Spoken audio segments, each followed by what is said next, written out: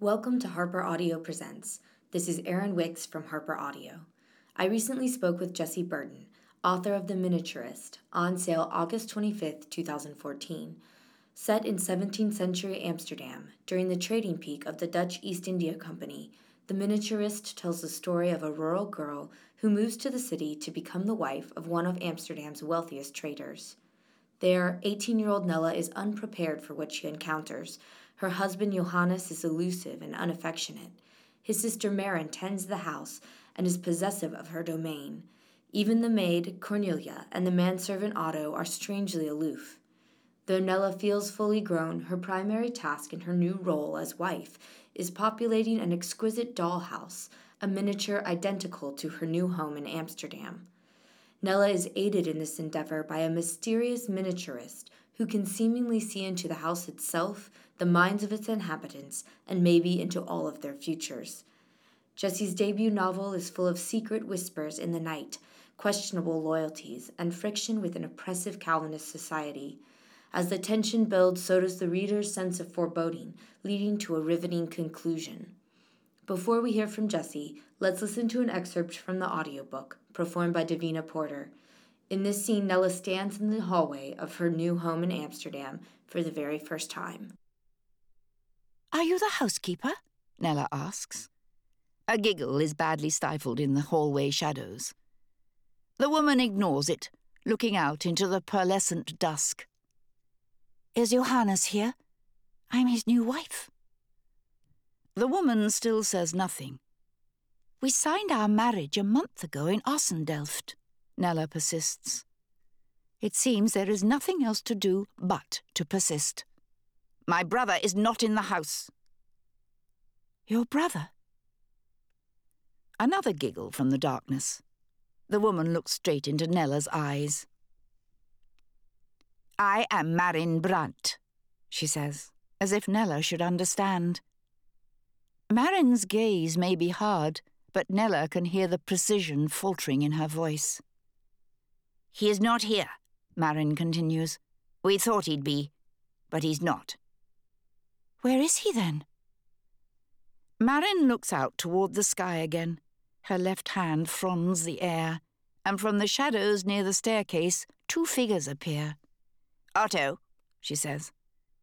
A man comes toward them, and Nella swallows, pressing her cold feet upon the floor.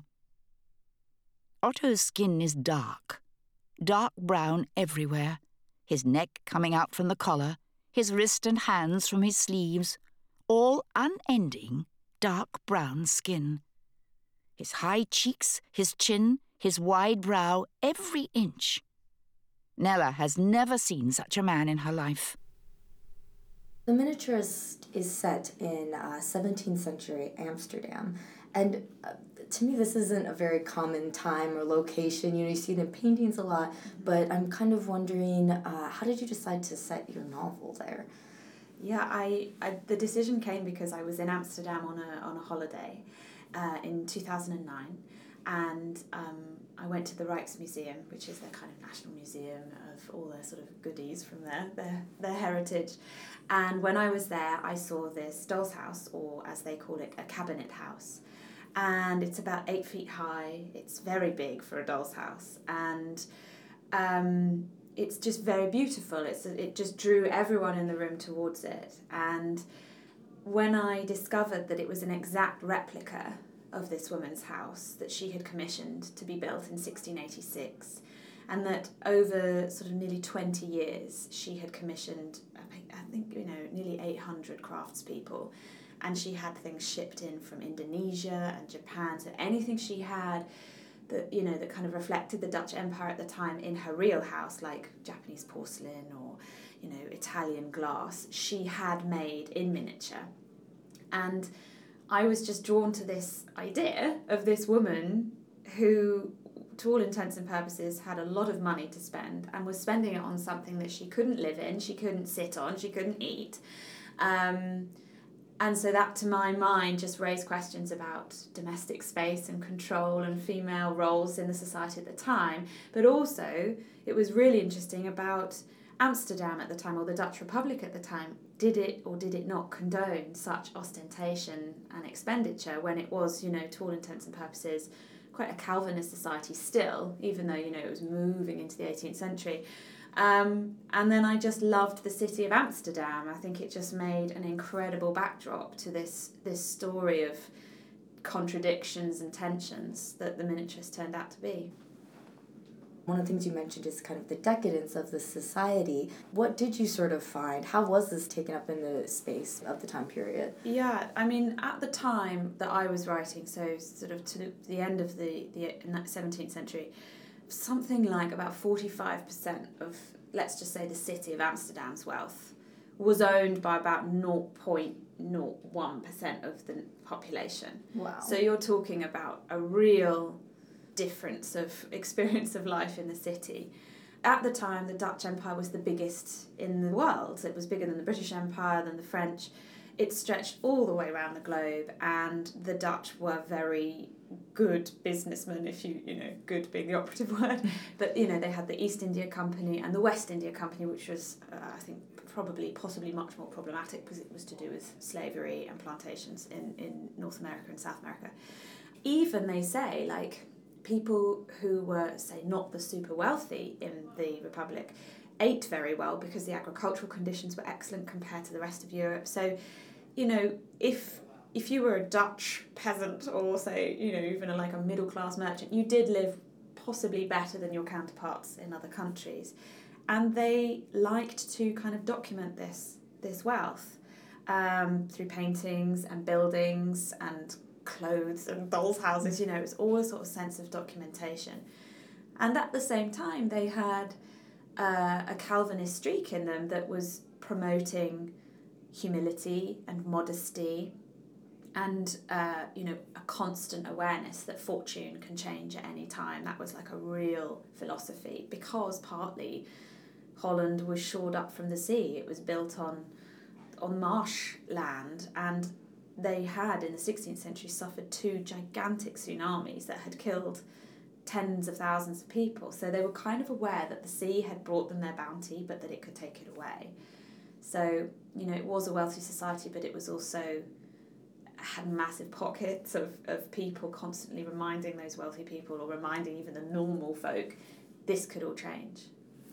All of this being realized in the greater world of your story, did that beget the characters in the novel, or it revolves around Nella as the primary character?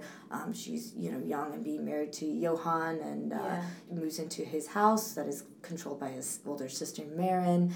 And did these characters come out of your research on that time period, or did they start out when you first are seeing the dollhouse and evolve as you researched more? Yeah, it's a good question, because sometimes I don't know either. It's such a difficult thing to look back and kind of find signposts where you made decisions or it happened organically. The character of Nella, Petronella Ortmann, was a real person. She did own the doll's house, and she was married to a man called Johannes. But that's really where I stepped in and made it very fictional. I made him twice her age. I decided she had had a quite rural, possibly naive upbringing, and hadn't been involved in the machinations of the city before. But in terms of whether those characters sort of came out of research or whether they fitted into my research, it's kind of hard to say, but I would hazard a guess that, generally speaking, all the characters, I've kind of created them as oppositions to the sort of normal surface of society. So perhaps there was a sort of moment where I decided to write them as means to explore what it would be like to not fit in. But I do think they've crept upon me. I didn't sort of sit with an agenda like, okay, well, Maren is a woman in a society where she can't run a business as well as she could, were we in the 21st century. It kind of just slotted in conveniently that, these characters that I wanted to create who had dreams and hopes and anger, it was just perfect that the society that I was writing, that the research provided perfect tension. But no, I think they to my mind were wholly individual. They weren't product of research.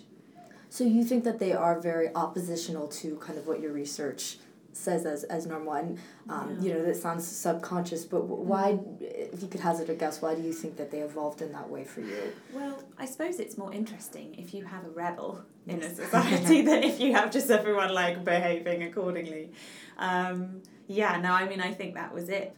I mean, at the time, widows had a certain status in society. They could kind of take over their husband's business to a point, but you would never see them down on the trading floor. You wouldn't see them in the government offices. You wouldn't see them being, casting judicial sentences.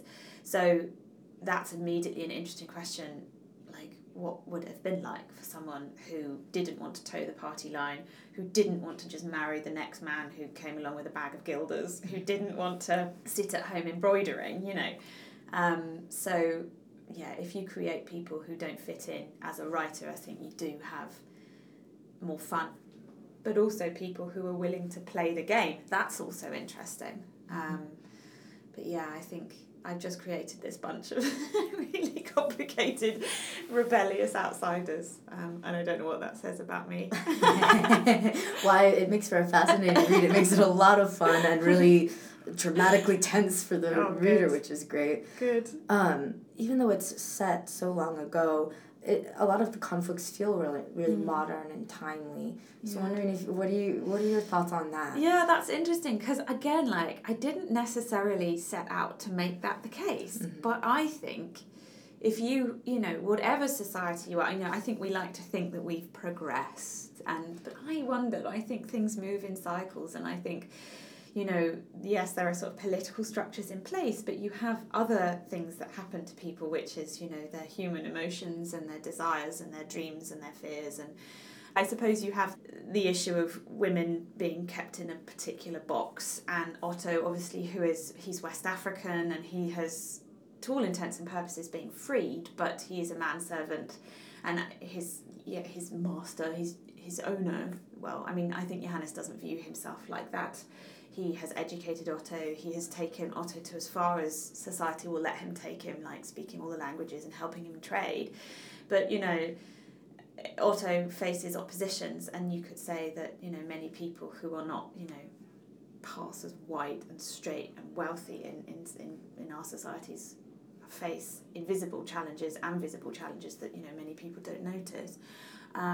So I think that is just the eternal human problem, it's the human bind, being an individual in a society where there are rules, and obviously the rules are very stringent in Amsterdam at the time, but around the world now that's happening to women, people whose sexuality doesn't fit the status quo, people whose race doesn't fit what people want to see. It's that it does strike me as, again, like, what was that subconscious, or was it engineered? But it just wasn't, because it just came from a place of, just because there's not stuff documented very deeply about women's experience or freed slaves' experience in Amsterdam at the time. I mean, there is stuff, but there's just it's about who was the dominant force. They're not going to write about that because that's not interesting to them. Doesn't mean that those people didn't have thoughts of rebellion or thoughts of self-fulfillment, just because it's not, on the sort of dominant literature at the time. Now, where did you find your research? What did you go to? And then, of course, you had to fill in. It seems like you found a lot of gaps that you had to fill in for your characters. Yeah. Mainly books, just other people's books. There was one particular book by Simon Schama, An Embarrassment of Riches, which is a big book, and it's just so detailed about the Dutch experience and their self-representation through art, but also poetry. And there was another book I read which was so specific, written by a Dutch historian, called Amsterdam, Well-Being in Amsterdam's Golden Age, and it was so specific. It was about reading wills and inventories, birth registers, death registers, that kind of thing, trying to get a sense of like how people dealt with very eternal human emotions like grief and love and hope. And that was so interesting. And then, like, in terms of what would they eat, I found an amazing book called The Sensible Cook, which was a 1671 recipe book. So a lot of the recipes that are in the story are absolutely as they made it, according to the seasons and according to what they could do with sauces and spices from across the water. Paintings were very helpful. but then I think, you do have to get to a point where you remember you're writing a novel and a story, and you're not just trying to present like a historic capsule. And I did, a few things. There's a thing in it called Smith's List, which I don't know what the American version is, but we have the yellow pages. Mm-hmm. It's the same. We have the same. Right, yeah, so I made up this kind of Dutch yellow pages. And I had such fun doing that. And then a couple of people who read it thought it was, real, because I'd sort of seamlessly put it into the historical stuff. And I was very lucky. I got to go back to Amsterdam once to kind of, with a raft of questions like, where did they bury the dead in the old church? And I had assumed, because I was just sort of in my 21st century mind, there'd be a graveyard. But no, they buried them under the flagstones of the church. They would literally lift flagstones up. So as you're walking along the church floor, you're walking under, a charnel house. So yeah, it's quite dark really. And that, that was so important, because the first scene is a funeral at the church. So I, had to change that up. When I couldn't get to Amsterdam, which was basically most of the time, I just Google mapped. And because the centre of the city is still practically as it was, you can I'll go down that road and left and right.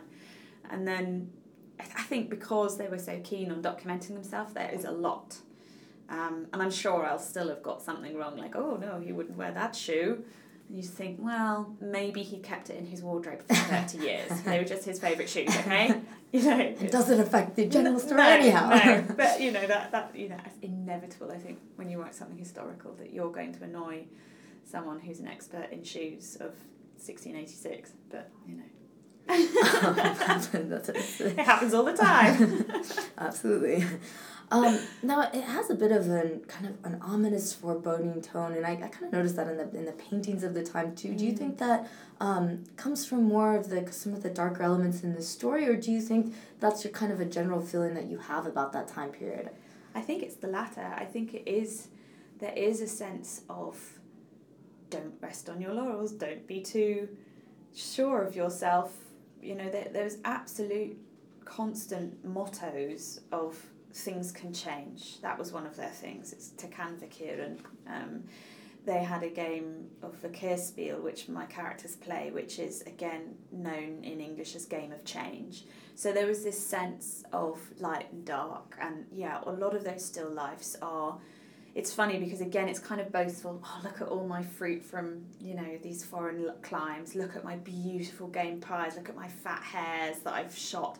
But if you look, they're going rotten, like they're just turning, the caterpillar's crawling into the flower. So it's like, it is, again, that slightly puritanical thing of nothing lasts forever, and what you do on this earth is nothing compared to the glory beyond, so don't get above your station. And I think possibly that has crept into the book, because it's like, but also there's a sense that that's part of the society, but also, characters in my novel transgress and they will be punished, because it was still a very strict society. So that probably adds to the sense of ominous, foreboding. It's another thing that makes it so gripping. You feel like you can't take yourself out of it, really. Yeah, please, let there be some hope. No, there is too. There is. No, obviously. But it is a balance, isn't it? Because you don't, it things do start piling up, things start going wrong for them, and you have to, as a writer, sort of balance, you don't want to just tie it up with a nice little redemption parcel at the end, but I do believe that I've, done my best to show that the spirit is still strong, whatever kind of adversity you face, if you're brave, it can go a long way to facing up or standing up to this kind of oppression. Mm-hmm. Now, one of the things that I feel like throughout the novel you're kind of wondering about is the miniaturist, for whom the book is named, is kind of a compelling force sending mysterious packages to Nella to fill her house with. I mean, without giving anything too much away, how did you kind of conceive of the need for this character? Well, she started off as a man. Oh. She was in an early draft, and she was actually a love interest for one of my characters, which I think is really interesting, because she was absolutely an agent, even then, of change, of affecting this insular inside world. It was like an outside force coming in and breaking everything up.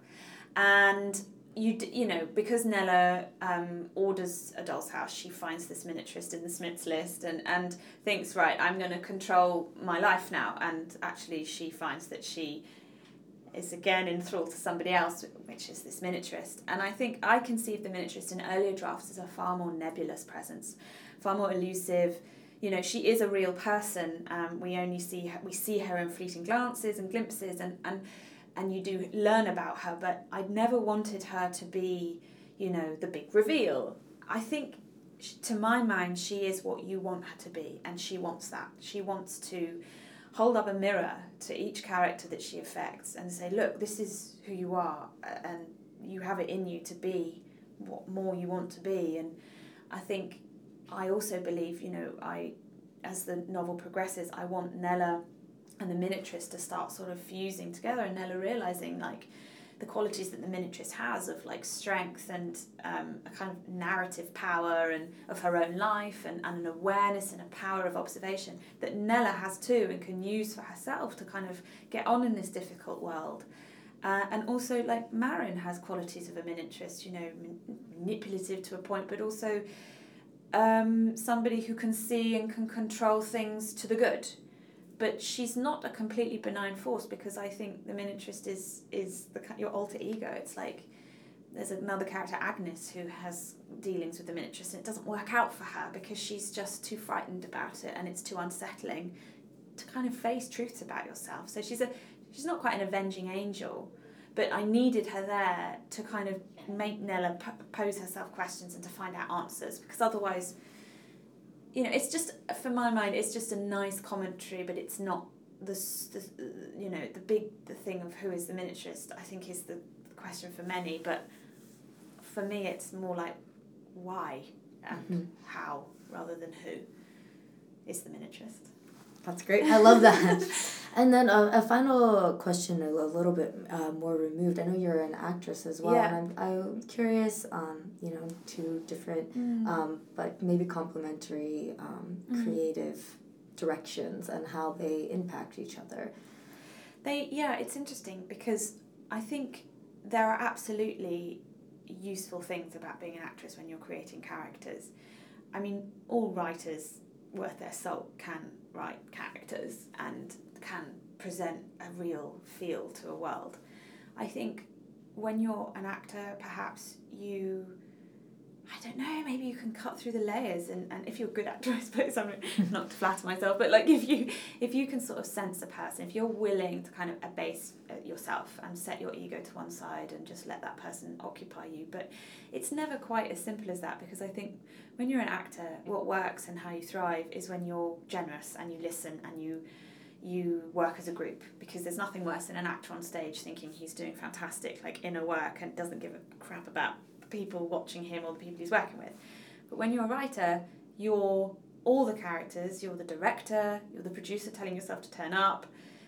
There's real technical behind the scenes work at play, so you can't just like lose yourself, oh, my character does this, you know, you're working everything. You're working the stage set, you're working the lights, you're working who speaks when, and it's much more operational, I would say, than acting, which in my experience has been very sort of free and fun. I find writing is a lot, well, it's very solitary, it's very I don't know, it's weird, because when you act, if you get it wrong or like it doesn't go so well, no one's going to remember if you're in a play. But when you write, the book is in print. I mean, it might not last forever, but it's kind of, there comes a point where it's stuck forever. And I know if you're in a film, like, it's stuck on celluloid, but I don't know. They do complement each other, but I would say they're further apart in my experience than people might think. I think they're just very separate disciplines. And, you know, when you're an actor, you're just one character, and that you mustn't really try and be anybody else. But when you're a writer, you're very schizophrenic in that respect. You're everybody. Well, that's fascinating, and thank you so much for talking with me today. Thank you. Really good questions. Outside her window, the canal is full of life. Boatmen call to one another about the winter nip in the air. On a far-off corner, a bread seller cries his wares, and two children holler with a hoop and stick. Within, however, all is quiet and still. The only sound in her room, the light tock of the Golden Pendulum. As Nella continues to flick through the book, an entry under M catches her eye. Miniaturist, residing at the Sign of the Sun, on Kalverstraat, originally from Bergen, trained with the great Bruges clockmaker, Lucas Windelbreker. All, and yet nothing. It is the only entry under miniaturist, and Nella likes its brevity, its odd ring. She has no idea where Bergen is, or what a miniaturist does, or indeed that clockmakers could be considered great. The miniaturist is certainly not from Amsterdam, that much is clear. Therefore, he cannot be a member of its city guilds, and it is illegal to undertake work for which registered citizens could earn money. Her father taught her that. He was from Leiden, and claimed the draconian guild laws were more to blame for his downfall than the flagons of beer. Not that there can be a guild for miniaturists, surely. Nella is surprised the advertisement is in Smith's list at all. You've been listening to Harper Audio Presents, a podcast from HarperCollins Publishers, available on SoundCloud, iTunes, and Stitcher Radio. Today we spoke with Jessie Burton, author of The Miniaturist, on sale August 25th, 2014, and listened to excerpts from the audiobook performed by Davina Porter. Thank you for listening, and please join us again for more conversations with our authors.